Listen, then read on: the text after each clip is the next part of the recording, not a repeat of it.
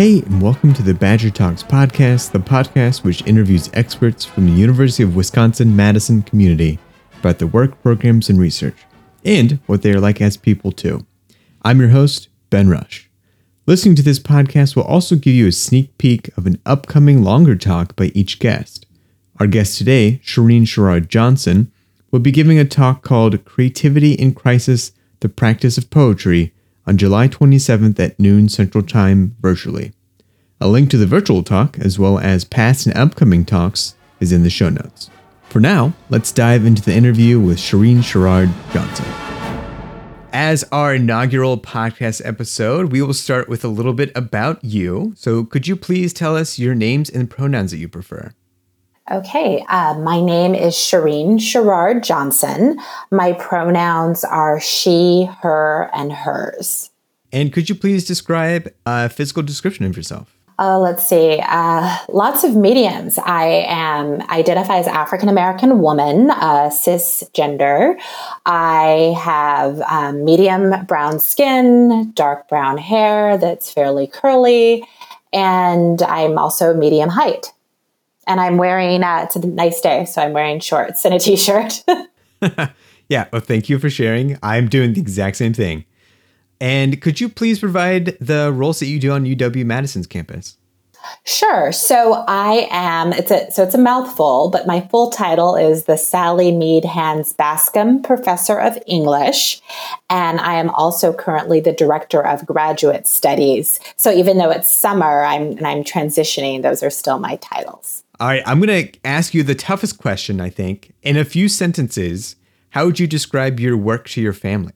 Oh, let's see. Well, I do see myself, I guess, as a writer and a teacher first. So often when I talk about my expert or areas or fields of expertise, those areas are African American, Caribbean, literature, primarily visual culture, working in the late 19th, early 20th century. So that's the more professional or field description. But I often just tell my family, I'm a writer and a teacher and a researcher and a scholar. And I produce scholarship, but I also produce art since I work in a lot of different genres.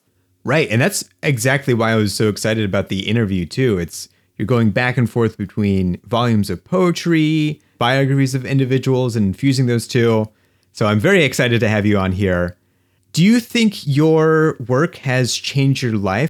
I think that, I see myself as a lifelong learner. And so, over the arc of my career, I've honed my craft in these various different forms, both of writing and creativity.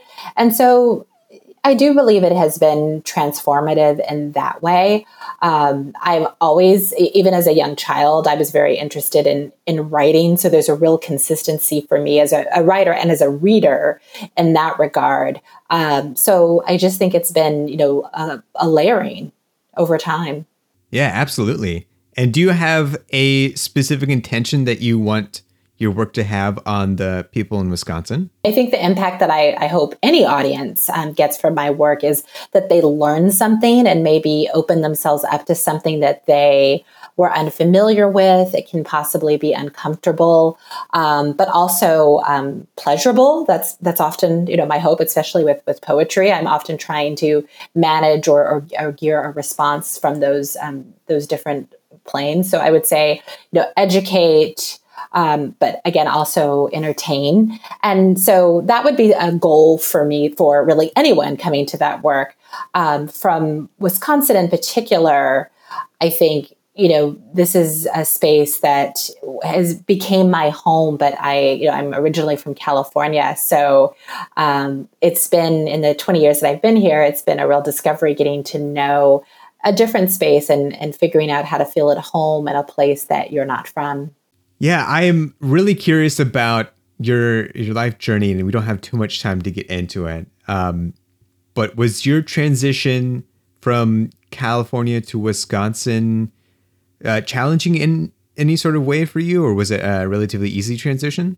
the weather was an adjustment. I went to graduate school in upstate New York, so I did have some familiarity with the cold before I came here. So it wasn't a direct, Los Angeles directly to Madison. So there was some interim there. The way that people seem to just hibernate here and nest for those long months, that took some getting used to. And then in contrast, then the way that, in the summers and when the weather is nice, how everyone really just comes out and really explores and does as much as they can to soak up the weather. So I think getting to experience those rhythms of the seasons was something that it took me some time to adjust to.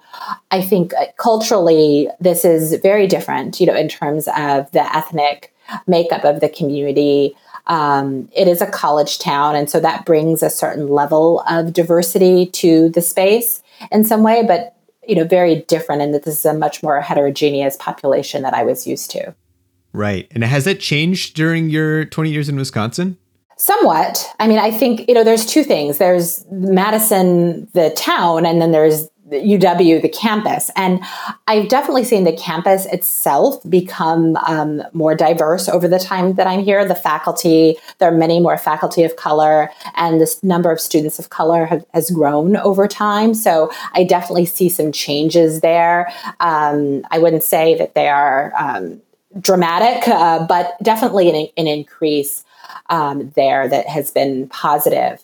And the community, at large, I used to always joke that in the summer, Madison looked much more diverse in some way because the student population would leave, and then you could kind of see and experience other communities, coming onto the terrace and into the farmers market and into those spaces where before would be predominantly dominated by the students. So I felt like that was always a time to see a different side of Madison. And I think that reflects a little bit of your current work, too, where you are showcasing the African-American experience of women and your experience, too, as a mother in your new collection of poems, Grimoire. I really enjoyed the concept of this collection, and I was wondering if you could just enlighten our audience about how you came up with this idea. Sure. This book really, for me, represents a synergy between my interests in research and then creativity. I came across what is probably, or what we believe, is the first known cookbook written by an African-American woman. And it was written by a woman named Melinda Russell. And it was self-published out of Michigan. And she published this book as a way of supporting herself and her young son. So she was at that time a widow, a single mother. And she published a cookbook entitled A Domestic Cookbook, containing a careful selection of useful receipts for the kitchen in 1866. And when I discovered this volume, I just loved reading the recipes, and I was just, fascinated, and I really admired the courage that it took to produce a book like this for a woman of color, a free woman of color, really in the middle of the Civil War. And so that sparked an interest in thinking, what can I do to, imagine or to fill in the gaps in this woman's background, because we know very little about her. And it struck me that poems and recipes share some similarities. And so I thought a book of poems would be a great way to engage and to explore and to maybe bring to life the recipes in the book. Yeah. And you also did a cooking along almost of some of these recipes, correct? I did. So part of that was just my way of, again, not knowing that much about Melinda Russell's biography. So I thought, well, recipes are almost like telegrams, from the past. They communicate the set of knowledge or instructions that can create maybe not the exact same thing, but something similar. And so there's this way in which they're a passing down of ancestral knowledge. And so by cooking the recipes, I felt like I could, this gets a little new agey, but that I could commune in some way with Melinda Russell, right? Through making the recipes that she recorded. One of my favorite things to do is find a grocery list in the grocery store on the floor and just read it. It's just a small glimpse into someone's life, and you can resonate with them with a little bit. It's like, I am also buying canned beans at this moment. I could probably have a conversation, relate to this person. As someone who's sometimes intimidated by poetry, do you have any recommendations for a place to start within your works?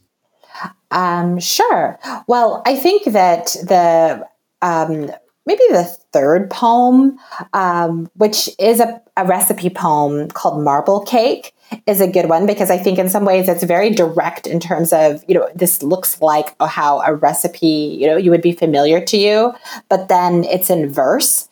And it's one of those poems that I think you can start on the surface and then dig deeper. And the meaning is, revealed, I think, the more that you read it or hear it. Poetry really is an art that needs excavation, but I think at every level there is something to be found. Did you also, to fill in the gaps of Melinda Russell's story, connect with your current life? Yeah, well, I began writing, thinking about, how can I capture some aspect of who she was?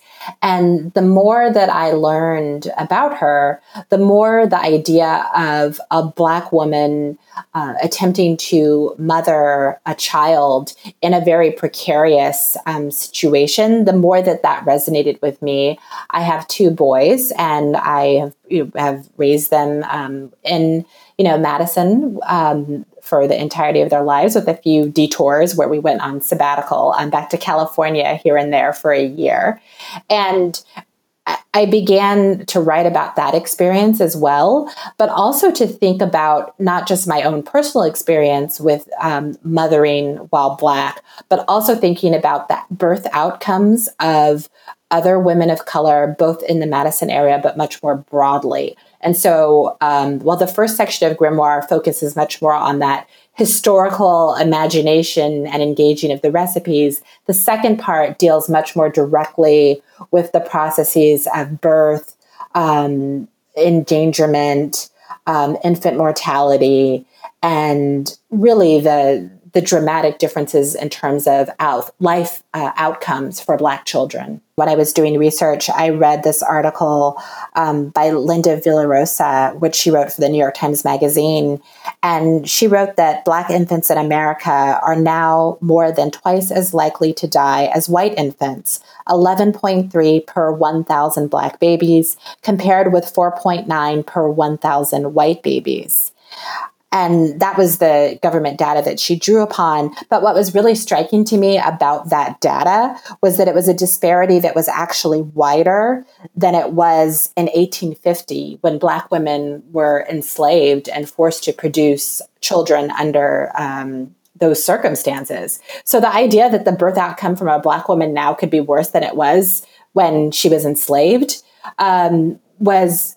I'm sure it would be surprising for people in Wisconsin, but it was surprising to me. And trying to uncover some of the reasons for that, and understanding also what kinds of care or policies could remedy such a gap was also part of the motive, I think, behind writing this book. I'm glad we can use this podcast as a medium to, share both your works and also this, these really staggering statistics that should not exist.